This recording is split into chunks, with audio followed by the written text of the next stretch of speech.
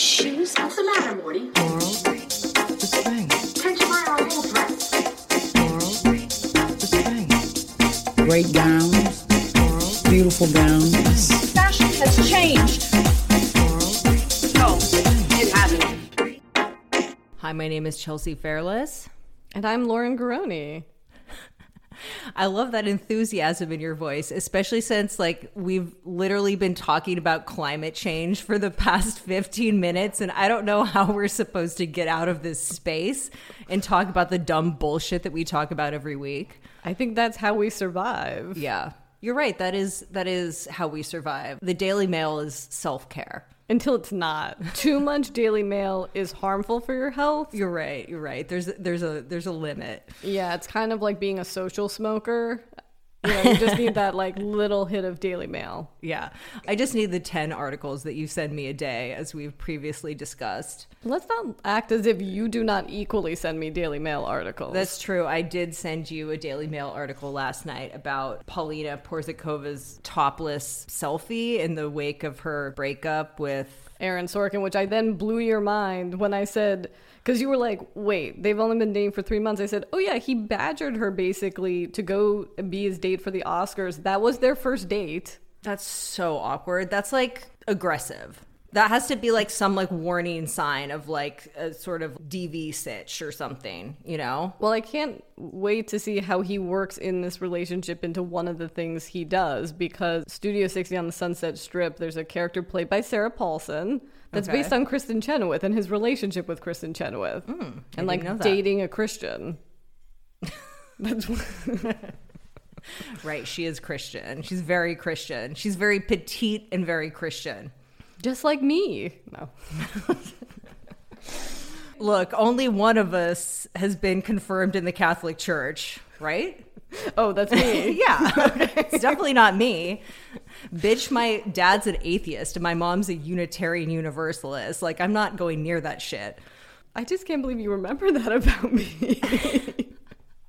Well, I know that Catholicism is part of your culture, not so much as a religious thing, but more the aesthetic. Is that because of the shell Jesus that I have in my bookcase that I picked up at Atomic Passion, the East Village? Ah, I loved Atomic Passion. Yeah, it's regardless of whether you're a practicing Catholic, I think that once you're raised Catholic, you never are not obsessed with the kitschy stuff. Oh yeah, I'm not here for the institution. I'm here for the aesthetic. Yeah. I'm here for Baz Luhrmann's Romeo and Juliet. Do not tempt me, Chelsea. Do you know what I want to put in my house? Are those neon crosses that are around the flower crosses? I think that would be a perfect entryway, into my house. And inside you're just lying. Okay, I guess we should stop with the banter because we have things to talk about. Oh my God. Right? We have so much and just like that news. Of course, after we recorded our podcast last week is when Page Six posted a page from the Just Like That script. I love how they were leak script, because I saw the headline first. I'm like, oh my God, someone dumped the episode online. Really what it is a paparazzo photographed a page of the script that was obviously on someone's cart while they were shooting. Right. So all the scripts are watermarked. It was watermarked with the name Charles Hunt. Oh, you are such a fucking narc. You can clearly You're going to get Charles Hunt fired from this production. Charles Hunt might already be fired. It has nothing to do with me, but I thought I would do my little IMDb Pro thing to figure out who exactly is Charles Hunt. Okay. So there is a New York-based sound mixer named Charles Hunt who has worked on such New York-based productions as King of Staten Island, okay, Punisher, and Chelsea. He worked for 8 years and 116 episodes on Law & Order SVU. Oh, bless. He dropped the ball. He just didn't realize people cared this much, you know? Well, obviously it was attached. It was the script, and it was attached to probably his audio card. Okay. That's out in the wild, man. Yeah, we didn't post the script page on our account out of respect for the cast and writers, and also because we didn't want to further disseminate it across the internet. But we're going to talk about it here because we love you guys, and you've already read it anyway, so who the fuck cares, right? In the episode notes, we'll just put a timestamp of where we get non-spoilery. Yeah. Because God forbid one of you sends us one more DM or comment being like, I'm sorry, but I'm going to have to unfollow till the show comes out because you're spoiling everything. It's like blocked, bitch. Like, come on. I don't know what you people want.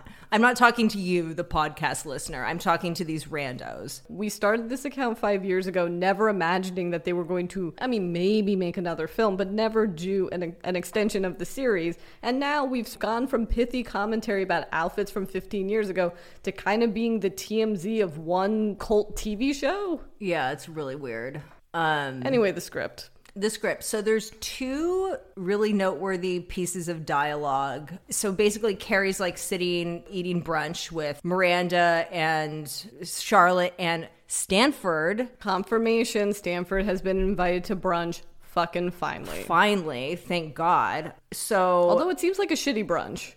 I guess the Soho diner went out of business during the pandemic. Yeah. Realistically, that diner would have been like on Howard Street and they would have turned it into like the Bathing Ape store or something. So yeah, they're all sitting at brunch. Stanford finally invited, but unfortunately he has the seat that keeps getting slammed by this like swinging door that I guess goes from the restaurant to the kitchen. Right. And Carrie says, let me switch seats with you. I'm used to getting slammed from behind. Okay. So I don't think I did the correct delivery there, but I wish I could do a good Sarah Jessica Parker impersonation. Should I try? Sure, why not? Oh, let me switch seats with you. I'm used to getting slammed from behind. Is that good? I mean, it's better than me.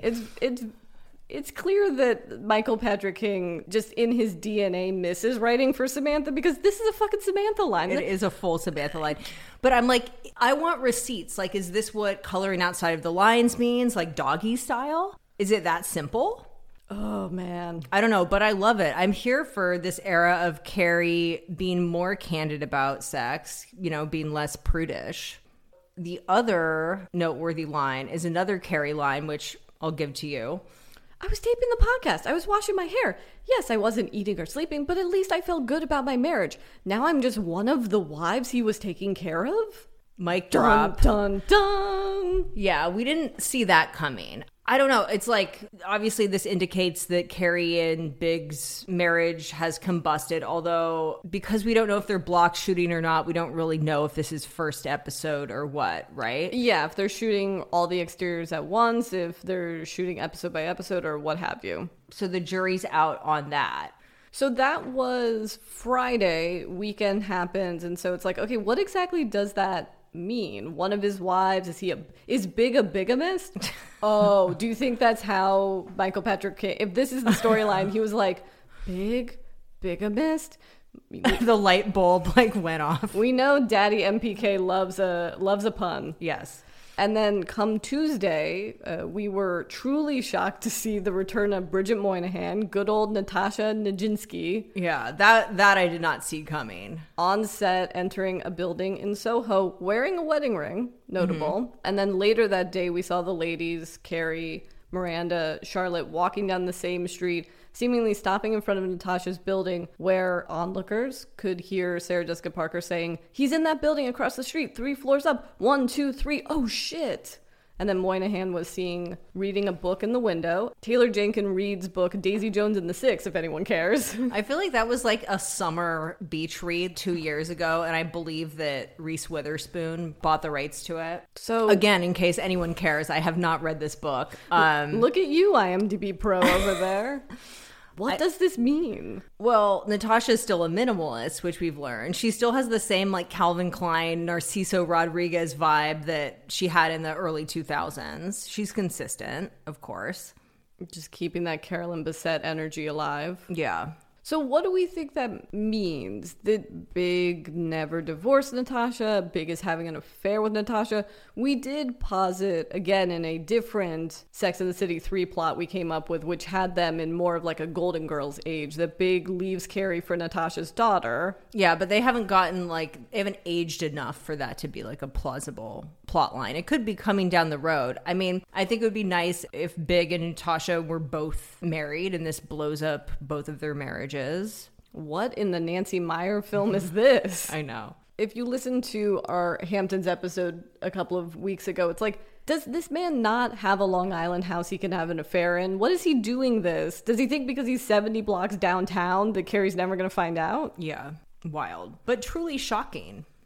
I think it's nice, with this reboot, we've previously expressed a desire for them to bring back old characters and things like that. And I think this is a really promising development. And do you think Natasha's teeth color finally match?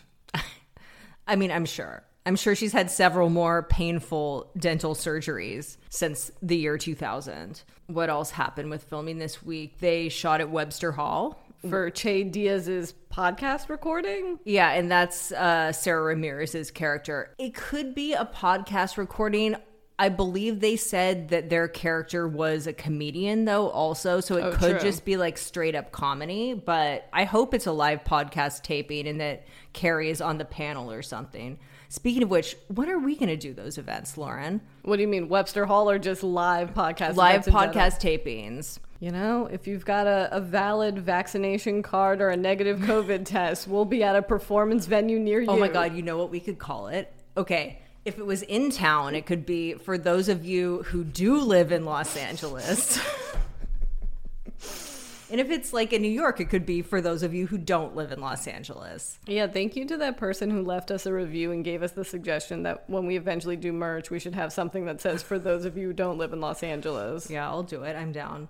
So major fashion looks. Yeah, we finally got to see the girls going out at night in New York, which we haven't seen since Samantha's 50th birthday party at the end of the first Sex and the City film. So that was really refreshing to me because I feel like that's what people want to see. That's why people liked Sex and the City, and I think those were the best episodes of Sex and the City where it was just like them going out, having fun, shenanigans ensue, whatever, or hijinks ensue, whatever. And obviously, it seems like between the appearance of Natasha and then also some styling choices that not only Michael Patrick King but Molly Rogers, the costume designer, are doing a bit of fan service because the bag that Carrie is wearing is not only the return of the Fendi baguette, but it's a purple Fendi baguette.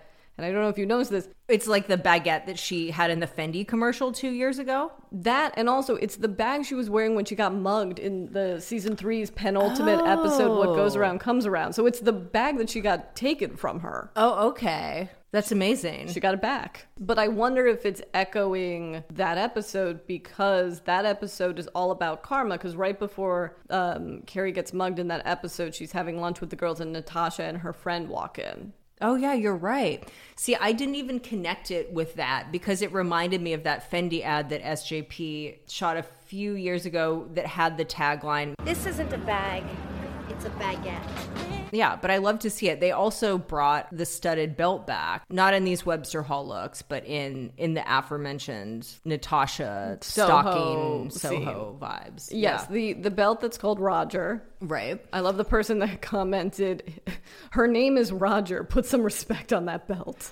I like to see her wear things that she's worn in the show or in the films, but you would think that that would be the one piece of clothing that Carrie would have to burn just because it's clearly so obviously imbued with the toxic vibes from that like bell jar-esque Mexicoma era. Like that's the belt that she was wearing when she saw the issue of Vogue with her bridal couture spread in it. You know what scene I need in And Just Like That?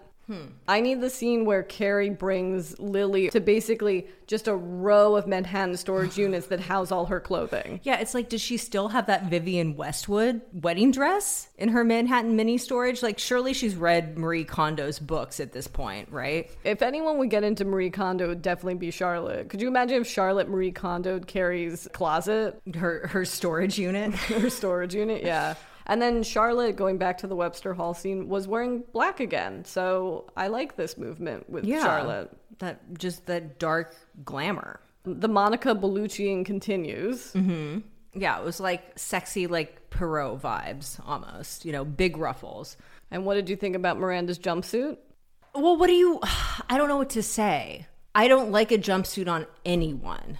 I don't like jumpsuits. A jumpsuit is a flawed concept, and I recently was going through my closet. I was like, why don't I have any jumpsuits? And it's like, oh yeah, because when you wear it out, which where else would you be wearing a jumpsuit to? When you have to use the restroom, you have to take the entire thing off and make sure it doesn't touch the floor. Like, no one should have to strip naked in the Webster Hall bathrooms just because they have to pee. Webster Hall, where I once saw an overturned garbage can on the floor and then a woman on the floor crawl into it head first and start vomiting. Well, I mean, that's just efficient. She's like, I'm hiding myself and I'm vomiting in a trash can. Also, did you want to get into Miranda's giant backpack and those Soho walking scenes? Yeah. She is wearing a very large backpack.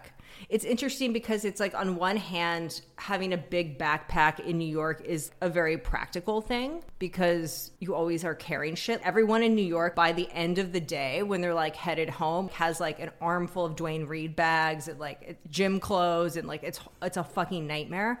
So I get the backpack, but she's also wearing like cork wedges. So it's like a real like mixed bag.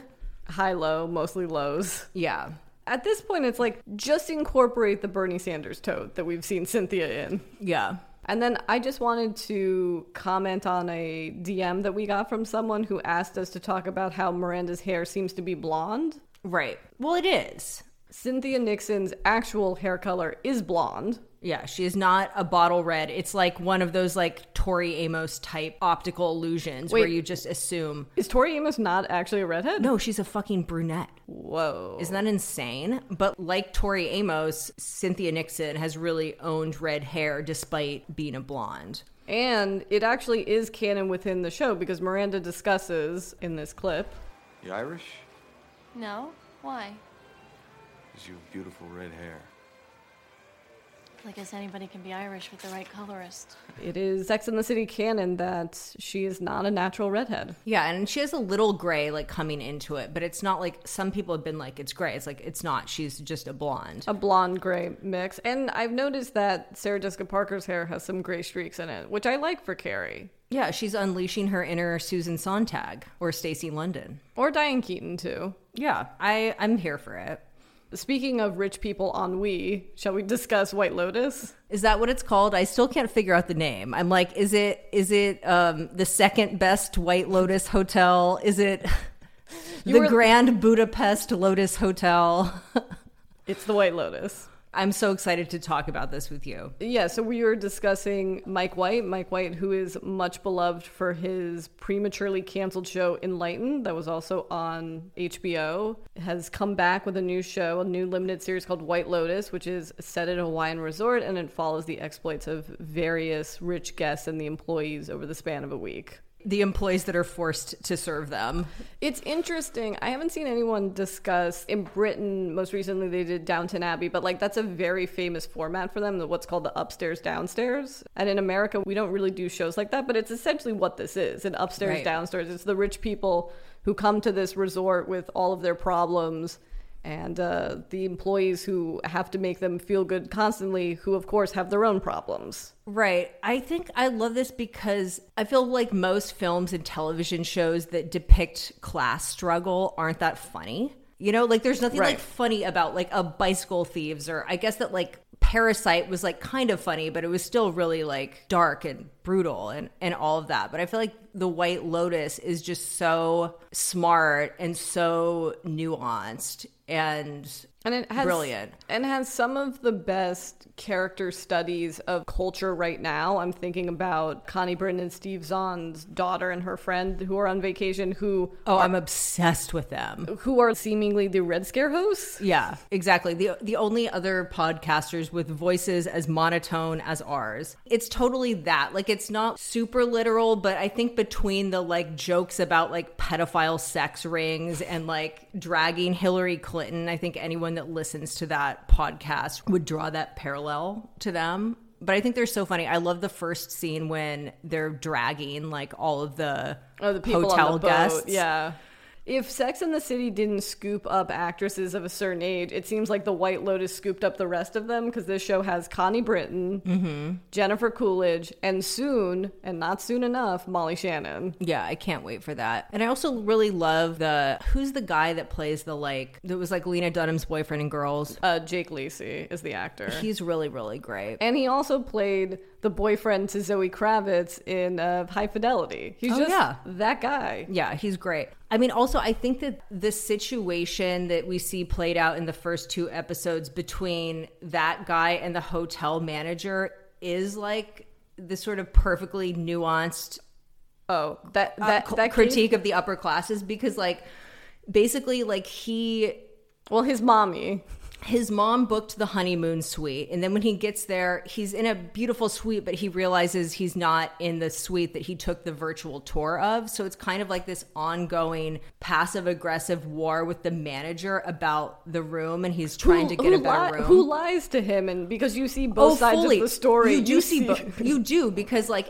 on one hand, it's like the manager is fully gaslighting him, like fully. But on the other hand, I feel like just let it go. Yeah, exactly. I feel like that sort of situation is really like emblematic of a certain like rich person trope, some, not all, which is like a deep-seated paranoia that people are trying to fuck you over or like take things from you, when like I think that people, middle class and working class people, like don't necessarily automatically go there. And like, yeah, sometimes that makes sense, because obviously like the more power and money you have, like you are susceptible to that. But I think it's just like a very specific trait that is skewered so brilliantly on this show. And also his wife, played by, I believe the actress's name is Alessandra Daddario, or Alex Daddario.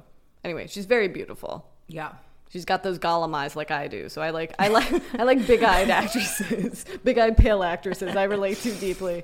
But Mike White, in an interview with The New Yorker, which is one of the best profiles of a screenwriter or director I've ever read. It's so fun. But he was discussing the idea that he always wanted to write about someone who married into money and realized like, oh, I made a mistake. Right. You never had this lifestyle, so you've always idolized it. Once you get it, you're like, oh no, this is kind of terrible and everyone sucks. It's such a common thing, and I've known people that have been in this exact situation. Sure. And yeah, that is a very common thing. There's just so many fun ruling class things that they touch upon, like everyone's kids being drug addicts also.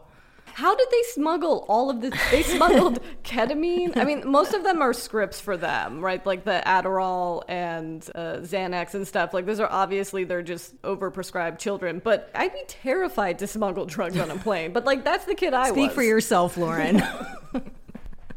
Just kidding. We haven't even gotten into Jennifer Coolidge. She's so major. And again, I feel like the just really strange, uncomfortable dynamic between her and the spa employee that she's obsessed with is so just like... Yes, she's there to... She wants a massage. Well, no, she's there ostensibly to spread her mother's ashes and is obviously going through it and is that kind of very rich, fragile woman. Right. Of course, ahead of time, did not make a reservation for a massage, and then gets there and immediately wants a massage. And so the manager of the hotel's like, of course, always, you know, it's the improv thing. Yes, and, right? Of course, we could try to fit you in. And all the Jennifer Coolidge can get in the first episode is this woman basically doing like a form of Reiki.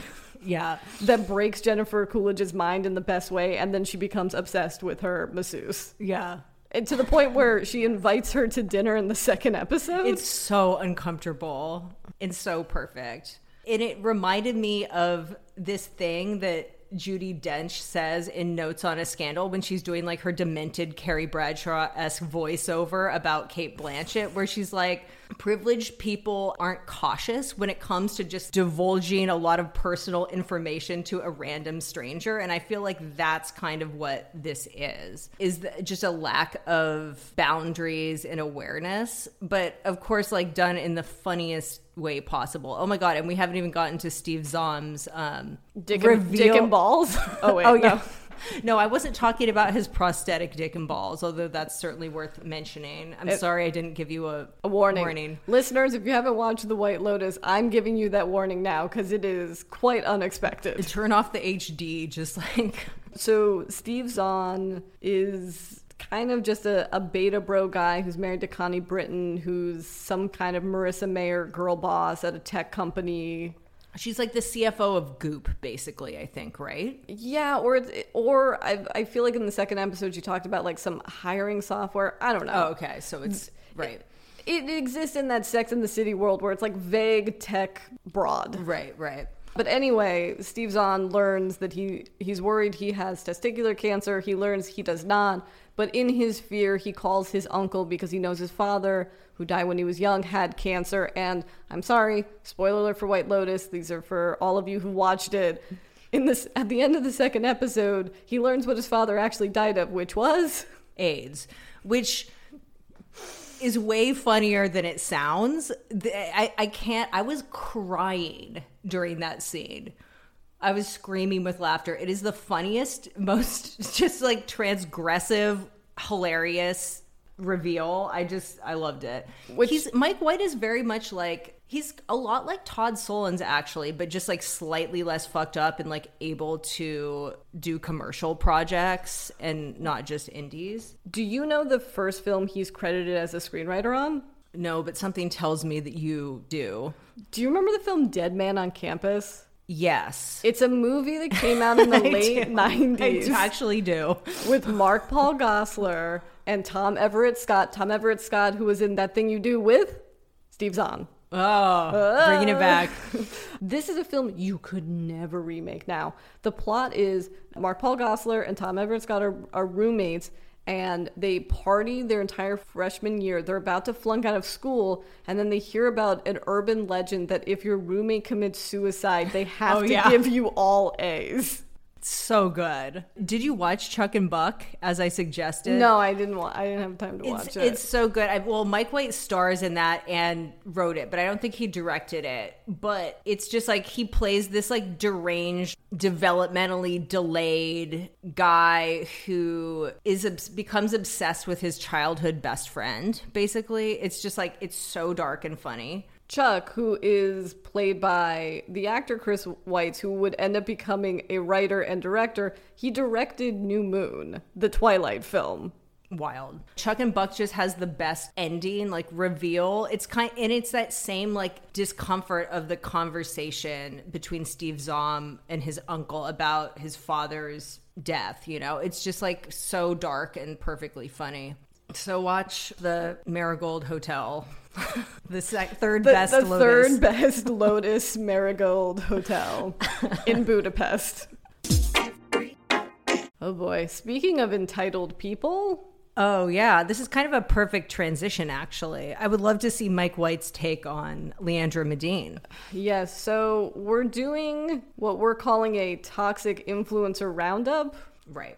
So a couple weeks ago, Man Repeller founder Leandra Medine had a very controversial appearance on the podcast The Cutting Room Floor, which is hosted by fashion designer Rachel Amundi. For those of you who aren't familiar with Leandra, she was an early aughts fashion blogger who evolved her fashion blog into basically a Refinery 29-esque media site. She was canceled for Man Repeller's performative Black Lives Matter post on their Instagram at the height of the George Floyd protests, as well as criticism for firing a black employee at the beginning of the pandemic. So after laying low for a while, Leandra reemerged and gave a very candid interview where she admits to not knowing that she was rich, not really having a clear vision of what the Man Repeller brand was, and not really wanting to have a brand. This podcast made waves in the fashion world, you know, first and foremost for Leandra's out of touch and problematic point of view. And secondly, because of Omondi's own commentary on Leandra that veered into anti-Semitism. Yeah, anti-Semitic tropes. Look, we've debated whether we were going to talk about this because mostly... Did you see that DM where someone was like, would you like to talk about this or would you rather not touch it with a 10-foot pole? And I'm like... Both? Yeah. Yeah. I mean, we debated whether we wanted to talk about it or not, mostly because what more is there to say? But then we realized there's one thing that no one's really talking about that we do want to get into. Yeah. When we were first discussing this interview, Lauren invoked a pop culture reference, which felt very appropriate, which is this clip of our friend John Early as his character Elliot on Search Party. I don't want to work. I don't like working. Working sucks. Sorry, what? Yeah, no, yeah. At first I thought it was writer's block, but then later I realized it's actually just the discomfort of hard work. Okay, yeah, I mean, who likes to work? Not me. No one likes to. But we have to. It's just kind of what you gotta do in life, is work. No, not for me. Not for me at all. I mean, I have a lot of stuff I want to say in my lifetime, but I've realized that I want to find the easiest way to say it. Okay, we'll find a ghostwriter. I think that's what we'll do. That's easy. Mia, you're not listening to me. Working feels bad, and I don't ever want to work one more day in my entire life.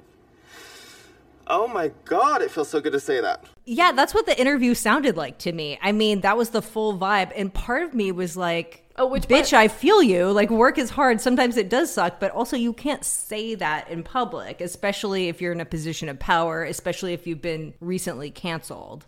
I knew in 10 months she wasn't going to have a good grasp of her own behavior and like what led her to this point. Right. I mean, she at one point said, I'm not racist, I'm just a bad boss, which is like, no, you can't say that. I mean, but it's just, that's such an interesting way of handling this. In a Mike White, eat the rich, White Lotus way, yes. Yeah. It's really psychotic. I mean, I think that she was taking a page from the Brené Brown playlist in her own mind. Like, there's strength and vulnerability and all of that. But her vulnerable, most authentic self has no self-awareness about her privilege or anything. So it's like, she's not going to come across as likable, even though I believe that that was her intention. Yeah, I wasn't expecting anything revelatory about her own behavior or a sense of self-awareness, but what I thought was the most revelatory thing that I think no one's talking about is her rampant imposter syndrome. Yeah. She basically is like, oh, well, I made Man Repeller into a media site because I saw what Emily Weiss did with Into the Gloss, into Glossier. So I figured like I had to And what Sophia Amoruso did with Nasty Gal. Yeah, so I had to take things to the next level. Which that makes total sense, because to invoke another one of my self-help gurus, Oprah, it's like one of her guiding spiritual principles is that intention rules the outcome. So if your intention is to keep up with Sophia Amoruso and Emily Weiss and not to, like, I don't know, empower women through fashion or whatever the fuck, then this is like obviously going to be the outcome.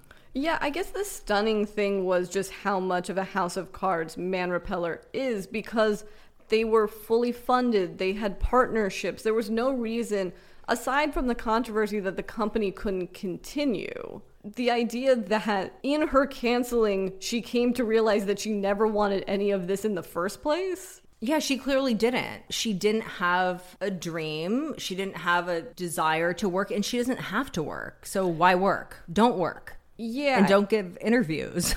It's so crazy. It's like she didn't need to do this. Not only did Leandra not have to do this interview, this was the third time she had attempted to do the interview. I don't know if she thought that she was like being woke appearing on a Woman of Color's podcast. I mean, I think that was not just inferred, but I think Rachel literally said like clockwork, she reached out during the George Floyd protests or something like that. I guess what I found personally offensive as someone who's worked in the fashion space, written, I think at a point had a dream to, you know, have a media entity, or like how amazing would that be, is to not want it. No, it's like there are a lot of people in the industry that are trying to get where she is. And I think that this interview resonated with a lot of people because Leandra does represent a broader type of girl in the fashion industry, which is a very wealthy, privileged, usually white, usually thin, usually has a professional or social status that they don't really deserve person who gatekeeps and says things that are either like overtly or covertly racist. Like like I know that girl. I've worked for that girl. You know, it's a very common thing. So I'm not surprised that this interview gained the traction that it did, because I think it is just it's much broader than Leandra. For sure. But then specifically with Leandra, there were a few things she said that were just so bizarre, such as the fact that she wanted to be friends with the employees, that she had effectively ended their sense of security with a job because she closed the company. Right. And then was like, Oh yeah, I get why they wouldn't want to hang out with me. It's like, Why are you saying this? Like, ugh.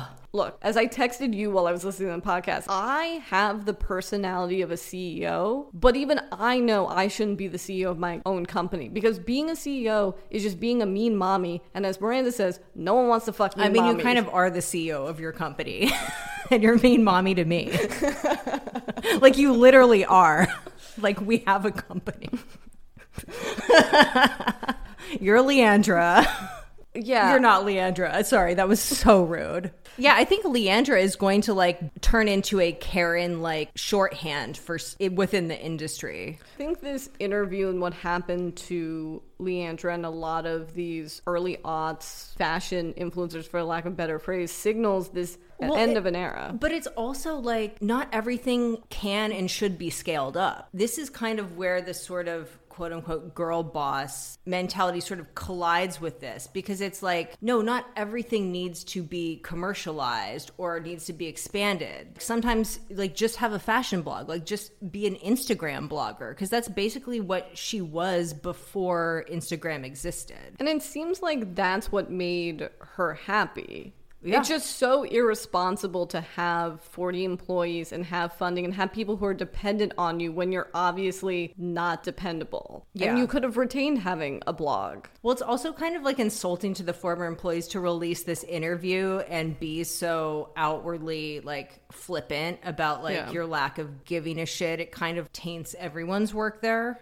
And another thing that I don't really see spoken about necessarily is the moment where Rachel's editor, she airs a call where he's like, why aren't you going after her? Like, why are you just letting her say these things? We should note that this episode doesn't really adhere to like traditional standards of journalism, for better or for worse. Although I kind of loved it, honestly, because she would interview Leandra and then like come in from the future and talk shit about everything that she was saying.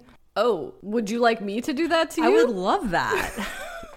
I edit the podcast, so you can let the audience know what a dumb bitch I am behind my back.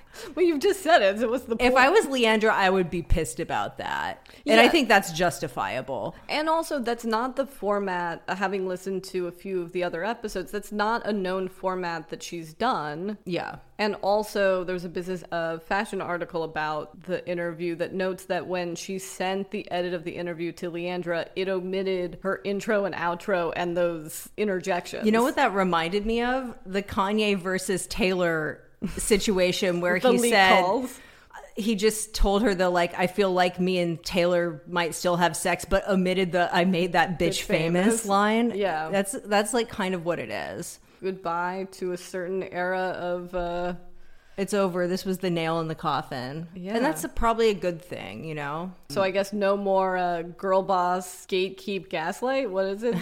The Gen Z love saying? GGG. All right, moving on to the list. Garance Dore is an anti-vaxxer? Question mark, question mark, question mark. Didn't see that coming. Over the weekend, Garance Dore, former street style photographer, fashion illustrator, and current travel influencer, posted a note on Instagram that raised some eyebrows, speaking out against the recent COVID restrictions in France. She also stated that whatever your stance on vaccinations was, it's basically your body, your choice. It wasn't that bad, what she said, but it was obvious that she was an anti-vaxxer. Does that make sense? Like, there's nothing we could read that would be like extremely fucked up, but everything is like a anti-vax dog whistle. Yeah, and then Ensemble magazine, which later got picked up by Diet Prada, noted all the places that she's traveled during lockdown, including New Zealand, which, how did she get in there? Yeah, that is fucking crazy. Scotland, England, France?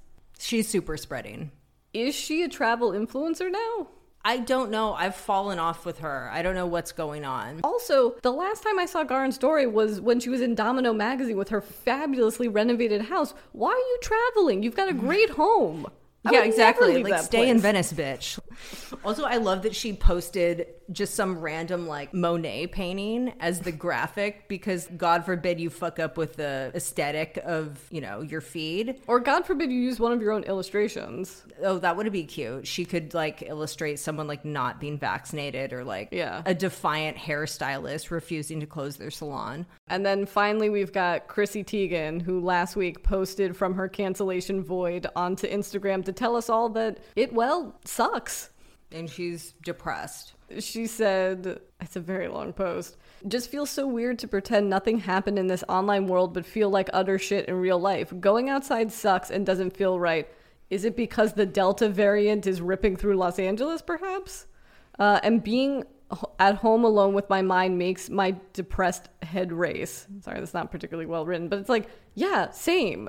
I mean, honestly, I don't think there's anything wrong with her post. Like, she's being honest. People like her because of her honesty, and she's being honest about this, which you don't usually get to see because most canceled people employ the, like, I'm going to disappear for 6 months to a year and a half strategy. Yeah, and one thing that she said in this post, cancel club is a fascinating thing and I have learned a whole lot. Only a few understand, and it's impossible to know till you're in it. And that's absolutely true. And this is the thing I don't understand about consequence culture, cancel culture, whatever you want to call it, which is like, you can't deny that the person who's being canceled, it feels different. Like, something happens to your body when that happens to you.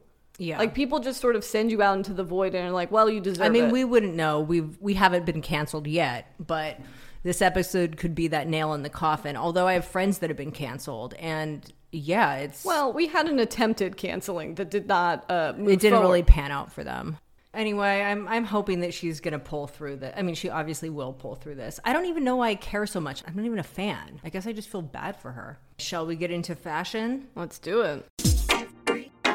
So we're late to the game on this story because no one alerted us to it, which is so rude. How dare you guys? If something like this happens, please let us know, which is Jonathan Anderson, who is the designer behind JW Anderson and Loewe, posted a series of Instagram stories which called out the Financial Times for this line in a recent article. About Phoebe Philo's deal with LVMH. Yeah. So the article said LVMH's investments in young brands have rarely borne fruit. In February, it said that it was winding down Rihanna's fashion line just 18 months after launch, while its minority investments in JW Anderson and Nicholas Kirkwood have not been successful. A little harsh, but Jonathan posted a photo of their fashion director, Lauren Indivik, on stories and added her and said, does nobody do any fact-checking anymore?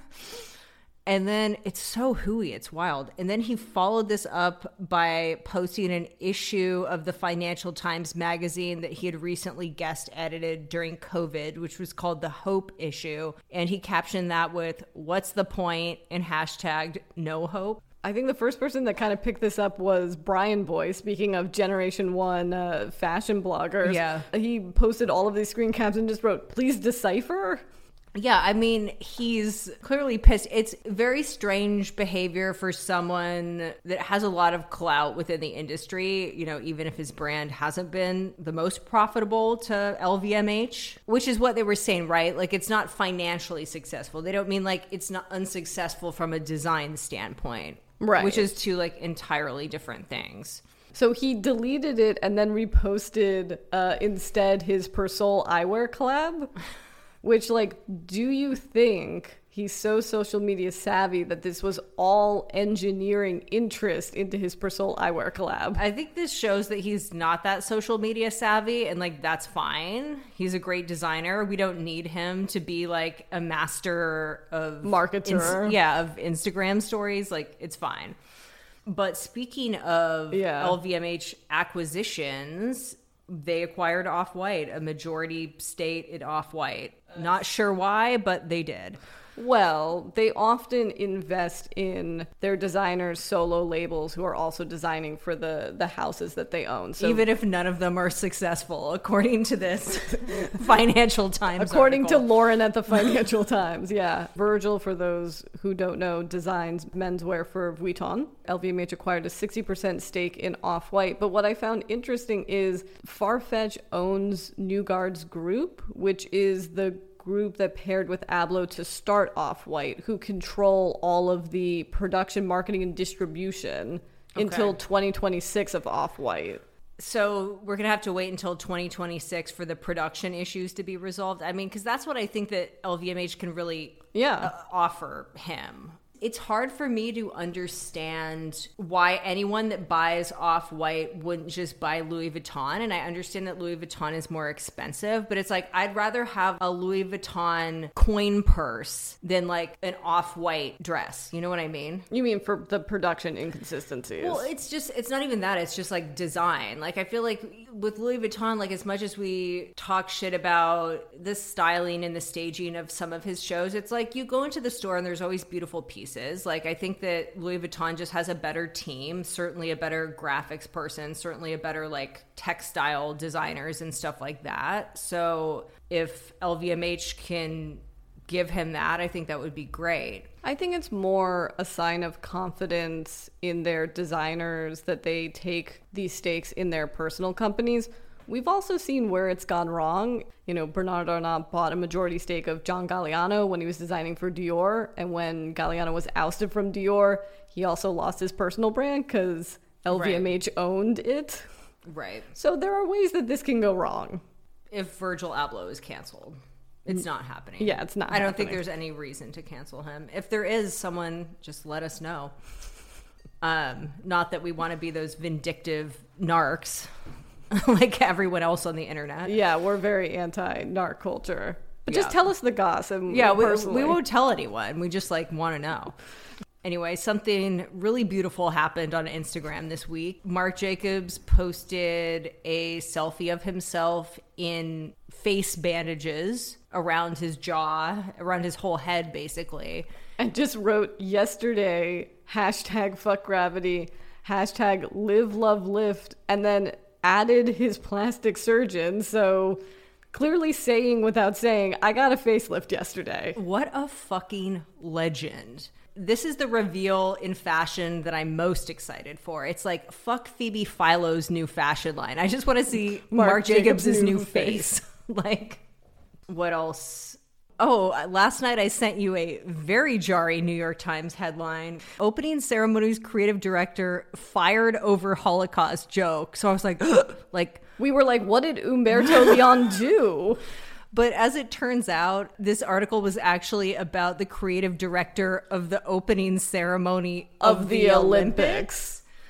You know, in my mind, again, to borrow Who Weekly's terminology, it's like, to me, like, opening ceremony, the store and the brand is a them, but opening ceremony of the Olympics is like a who. Like, it didn't even, like, that didn't even occur to me. But I wonder if opening ceremonies Instagram just going to be like spammed by random people, you know, like the Rachel Ray effect. Yes, the Becky with the good hair, which everyone thought was presumed was about Rachel Roy, but unfortunately people started sending hate to Rachel Ray instead. That was a beautiful moment in culture. Anyway, Umberto, you're in our thoughts. Yeah, he's fine. There's one thing to be canceled, but there's one thing to be accidentally canceled. I was also like, wow, this is on like the first page of the New York Times. Like, this is like not even like relegated to the style section. Like, what did he say? Trendsetters as always. Should we be protesting outside of Chifa? Okay, what other fashion stuff? Cannes has ended, so we will now do our Cannes fashion roundup. Love it. Love it. I'll be switching between the pronunciation Cannes and Cannes. Why? What is it? I thought it was can. It's Cannes. Oh, okay. The French say Cannes. As you Americans, say con, we I say can. Let's call the whole thing off.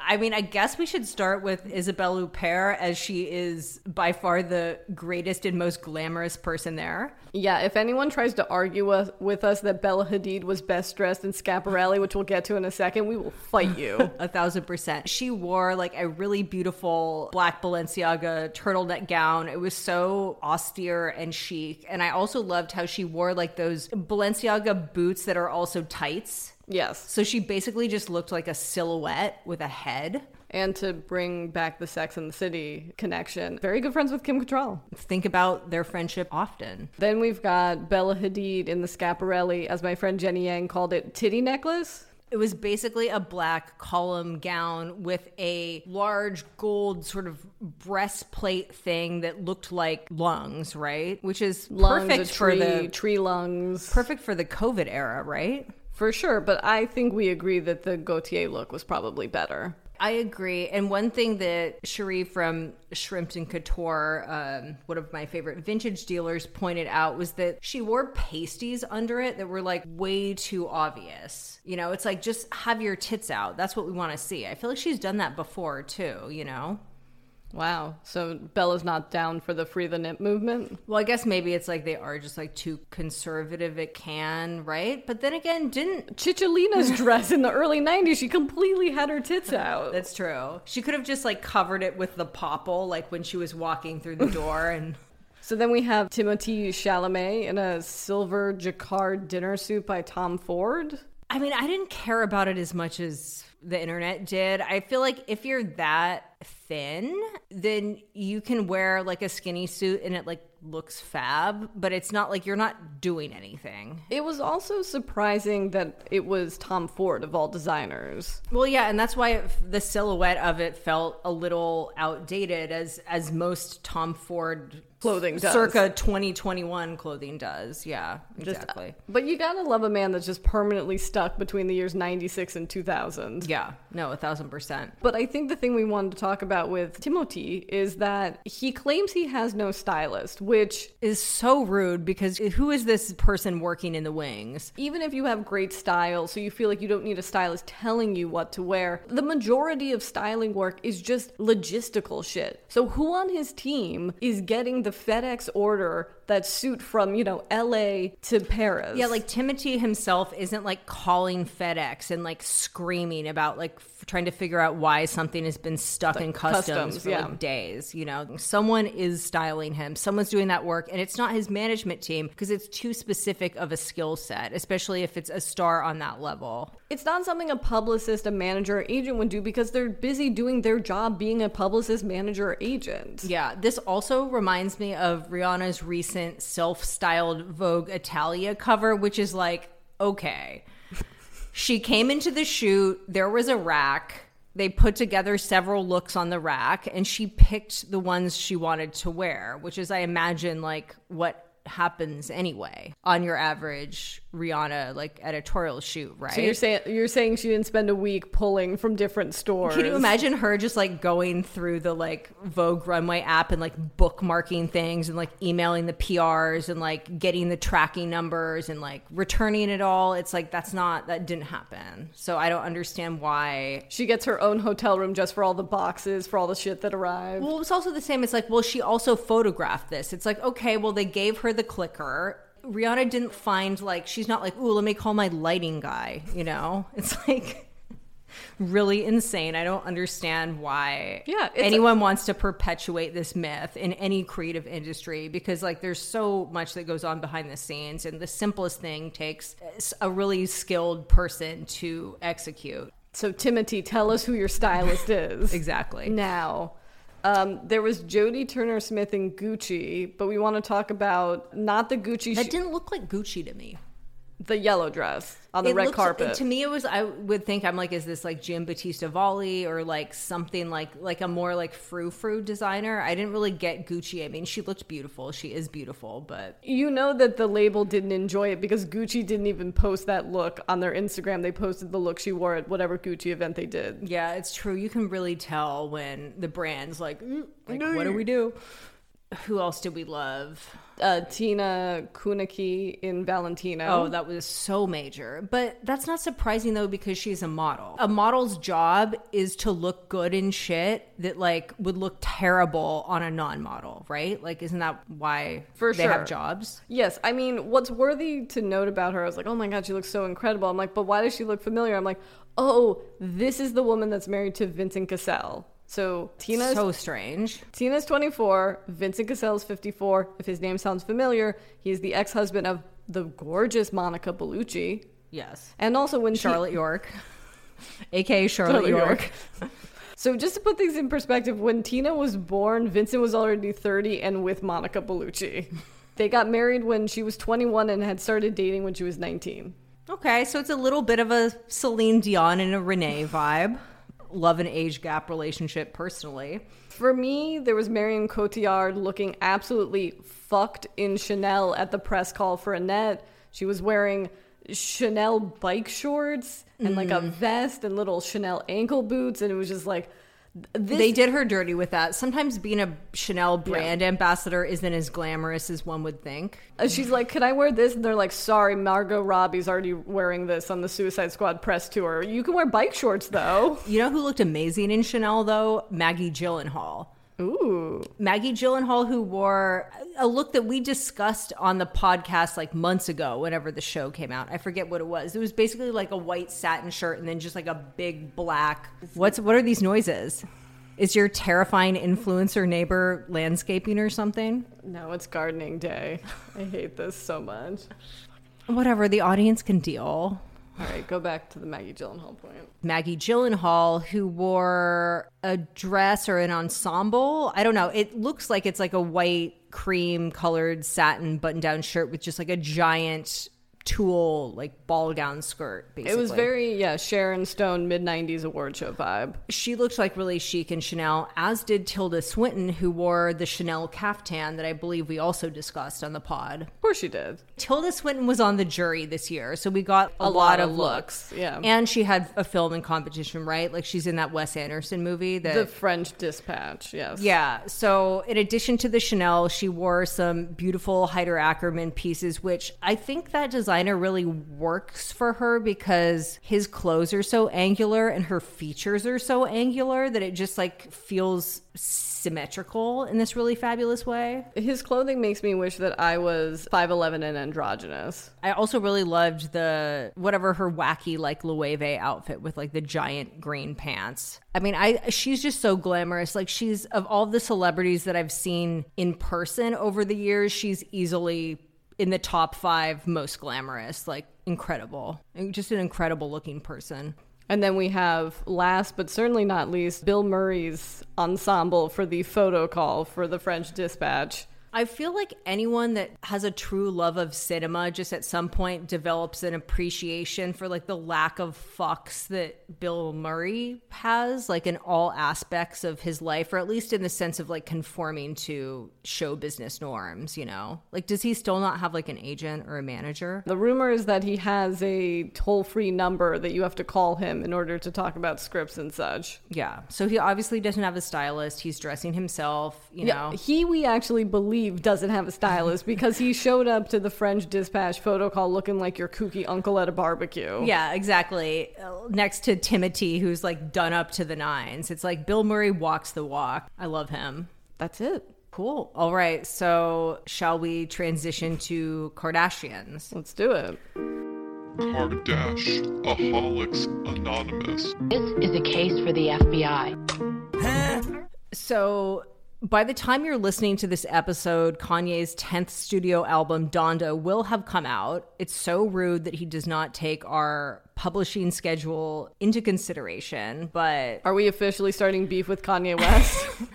But I think that this will be good because I think that sometimes people overpraise albums when they first come out. Like, you need a moment to digest things. And I don't want to have a bad take on Donda just because I'm happy that there's a new Kanye West album. You know, if people truly care for us, they'll wait. They'll wait for our thoughts. Well, I'm excited that one of the songs on the album is apparently called Junya Watanabe because I'm always of the opinion that more people should be talking about him. But I'm also like cautious about this album because it could be very, very religious. You know, I could hang with the occasional like Jesus Walks or like an ultra light beam or like that vibe, but I don't want, what was his last album called? God is King. I don't want God is King Part 2. Like, that's what I don't want. I think we're going to be okay. I don't know. He was talking about God shit in whatever that Beats by Dre commercial that came out with Sha'Carri Richardson. Is that her name? Yeah. Sha'Carri Richardson.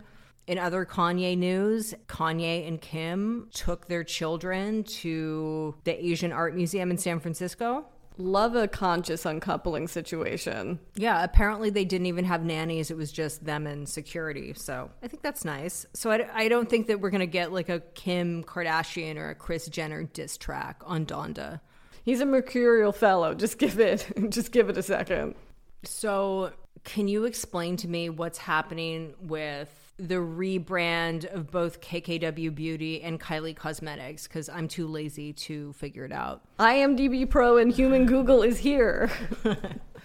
So basically, the too long didn't read version of this is Kylie developed her beauty company first with a company called Seed Beauty. And so they do all the formulas, the packaging, the marketing, distribution, production, all of that stuff. And so when Kim started her brand, she went to them as well. And when Kylie sold her company to Coty, and then Kim sold her company, or Coty bought a majority stake of Kylie and a minority stake of Kim's company, Seed Beauty started to put two and two together and go, wait, hold on.